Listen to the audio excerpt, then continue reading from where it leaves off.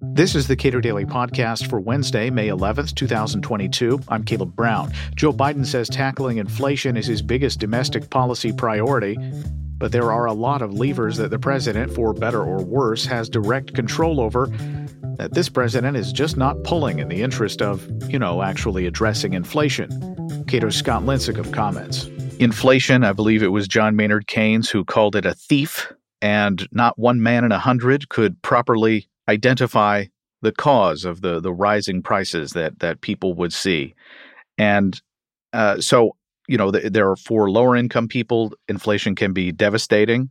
Watching their wages as a real matter shrink, even as they're getting a raise. And so it's worth noting all of the devastation, the various industries that face enormous crunches, other industries that face enormous windfalls. But what can Joe Biden do about any of that if we accept the premise that inflation is everywhere and always a monetary phenomenon? And that's a great place to start. I mean, I think it's really important to note that, the vast majority of our inflationary issues are going to be, demand side, monetary policy, a bit on the fiscal stimulus side, and then the pandemic just doing its thing, right? You have this kind of wave of demand fueled by very ultra loose monetary policy and fiscal stimulus hitting a supply side that is unfortunately still doing crazy things because of the pandemic and now the war in Ukraine. So once you start there, though, you think about, well, what can the president do? And here, the president does have a few levers that could provide some relief, either on the demand side or the supply side. I mean, I think the supply side is really where he has the easiest levers, where he doesn't need Congress and he can just act. And that's unfortunately where he's not acting. And it's extremely frustrating because I think economists on the left and the right and the middle are all looking at some of these policy levers that the president has in front of him and begging him to pull them, and he's not pulling them. And I think, the biggest and most obvious one are all these tariffs, right? President Trump several years ago implemented tariffs under national security purposes or on China because of intellectual property reasons, covering hundreds of billions of dollars worth of imports. Tariffs, the national security tariffs on steel and aluminum trickled down to domestic manufacturers and were raising their prices. The China tariffs were spread out on industrial inputs and consumer goods, raising prices there. Studies repeatedly show that. And the cool thing about these, or the interesting thing about these, is that these were implemented unilaterally, so no Congress. The law provides the administration with massive amounts of discretion. As I've written, this is a bad thing, but the flip side is that they can be as bad as it can be that they're turned on by the flip of a switch. The president, now President Biden, can turn them off with a flip of a switch. And that's again where the easiest, the lowest hanging fruit that he's just not picking. To the extent that we've seen in some industries much higher prices than in others, can we draw any conclusions about the degree to which the government has meddled? Well, great pun there, because metals is the perfect area to start. If you look at steel prices in particular, right before Trump's tariffs were implemented, what you saw, and these are global price benchmarks, they essentially traveled in tandem. They would follow the same trends. The US price might be a little higher, the European price might be a little lower, whatever, but they generally follow the same trends. Trump's tariffs hit, and all of that goes out the window. All of a sudden, the US prices go straight up. The European prices stay pretty level.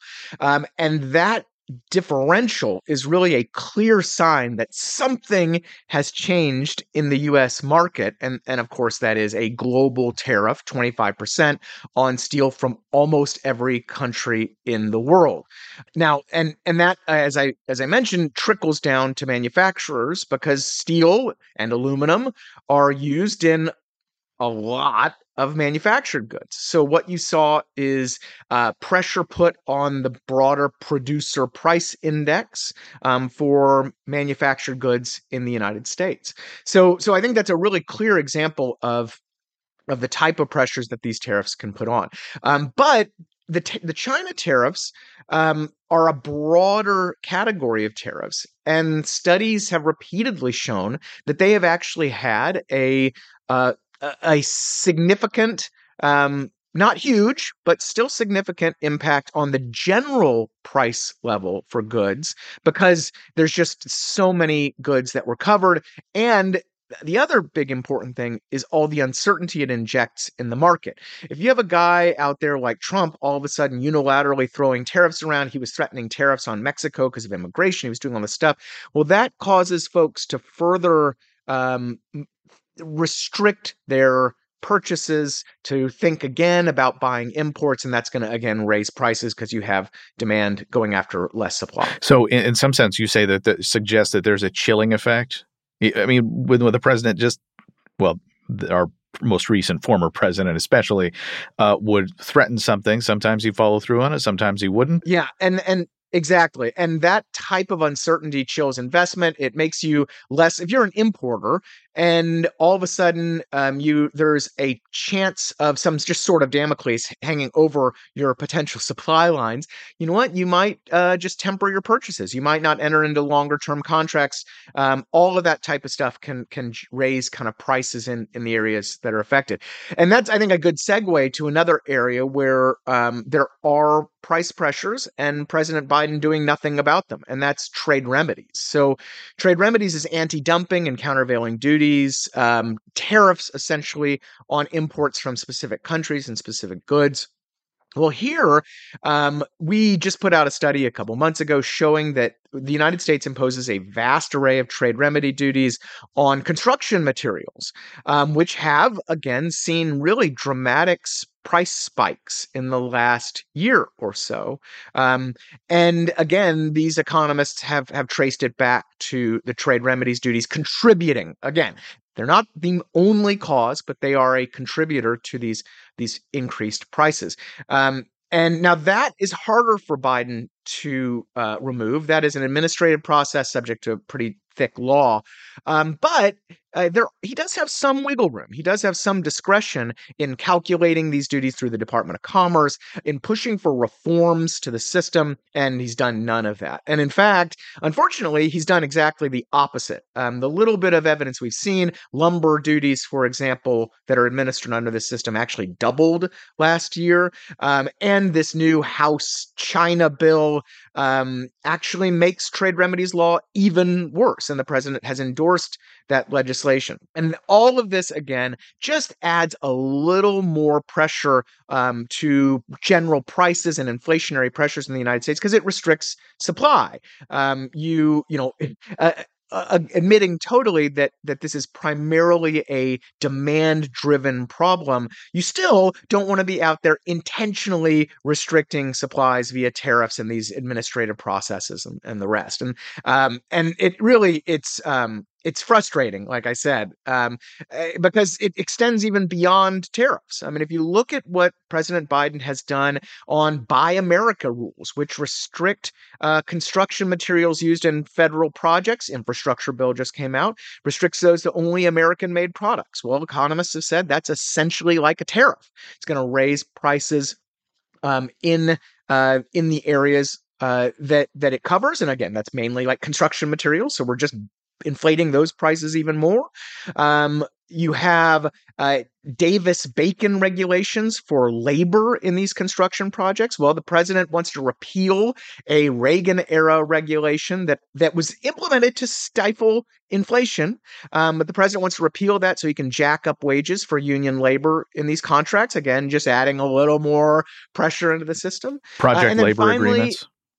Yes, project labor agreements is another area that is just increasing costs. So all of these things are intended to increase costs and boost the prices of these construction materials. So let's be slightly cynical here for a moment, if we can, Scott. Can you put your mind in that spot for me? Yeah, I think I Okay, can do great. that. What are the short-term political benefits of higher inflation? Well, the fact is that the law, as we in the trade group and other folks at Cato have said for a long time, is the law gives the president way too many levers that he can pull unilaterally to provide political favors during election season. And I don't think, contrary to the title of my newsletter, that the president is actually trying to boost inflation. But the fact is that higher prices in steel and aluminum markets benefit steel and aluminum producers in the United States, and of course the United Steelworkers Union as well. Project labor agreements, Davis-Bacon regulations, Buy American rules, those are all going to benefit the domestic players, particularly labor unions, in, again, an election season. Another area, the National Environmental Policy Act, the president wants to strengthen that. Well, the environmental groups love this regulation because they can sue to stop projects, but that, of course, also increased project costs. So at the end of the day, this is an easy way to hand out political favors through a very opaque system that the vast majority of American voters aren't paying attention to. The folks that are paying attention are the folks that are getting enriched by the system, and they don't really care if inflation is tweaked a bit because they're getting their rents. That's all regulatory, what you've just described, the levers that President Biden has pulled so far, but there are others. And they implicate spending authority that the president has to do all sorts of things. So what are the, I mean, again, we're couching this within the understanding that demand is what's driving this, and that this is primarily a monetary phenomenon. But to the extent that the president is taking advantage of his situation and giving away something to valued political constituencies, what else? Right. Well, yeah, and that's where the demand side comes in, right?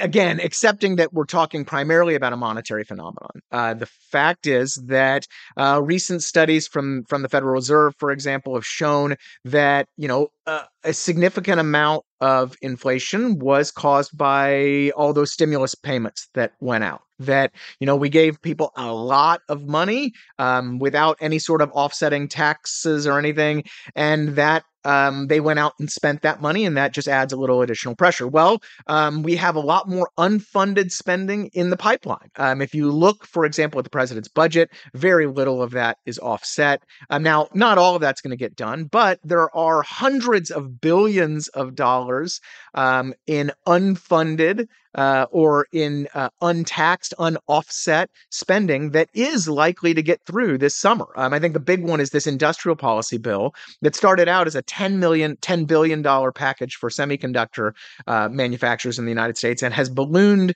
into not just $52 billion for semiconductors, but hundreds of billions of dollars in additional government spending on research and science stuff and all that. A lot of corporate welfare, again, without any offsetting taxes or anything. So that's going to goose demand. That's going to goose that demand side a little bit more. And then to add insult to injury, the president wants to forgive student loans for millions of Americans. The last proposal looks like about $10,000 in student loan debt per person, covering 2, 3, 4 million Americans. Now, again, those folks, you have a little bit less to spend on your student loan debt. You might take that money and inject it back in the market. So you're going to go ahead and once again just boost demand a little bit more. And that again goes back to the president just kind of handing out political favors in advance of the election. In that case, you had semiconductor manufacturers earlier, and now you're talking about educated urbanites that the president needs in 2022 and maybe 2024. Scott Lincicome is a senior fellow at the Cato Institute. We spoke Monday. Subscribe to and give a rating to the Cato Daily Podcast on your podcast platform of choice, and follow us on Twitter @Cato Podcast.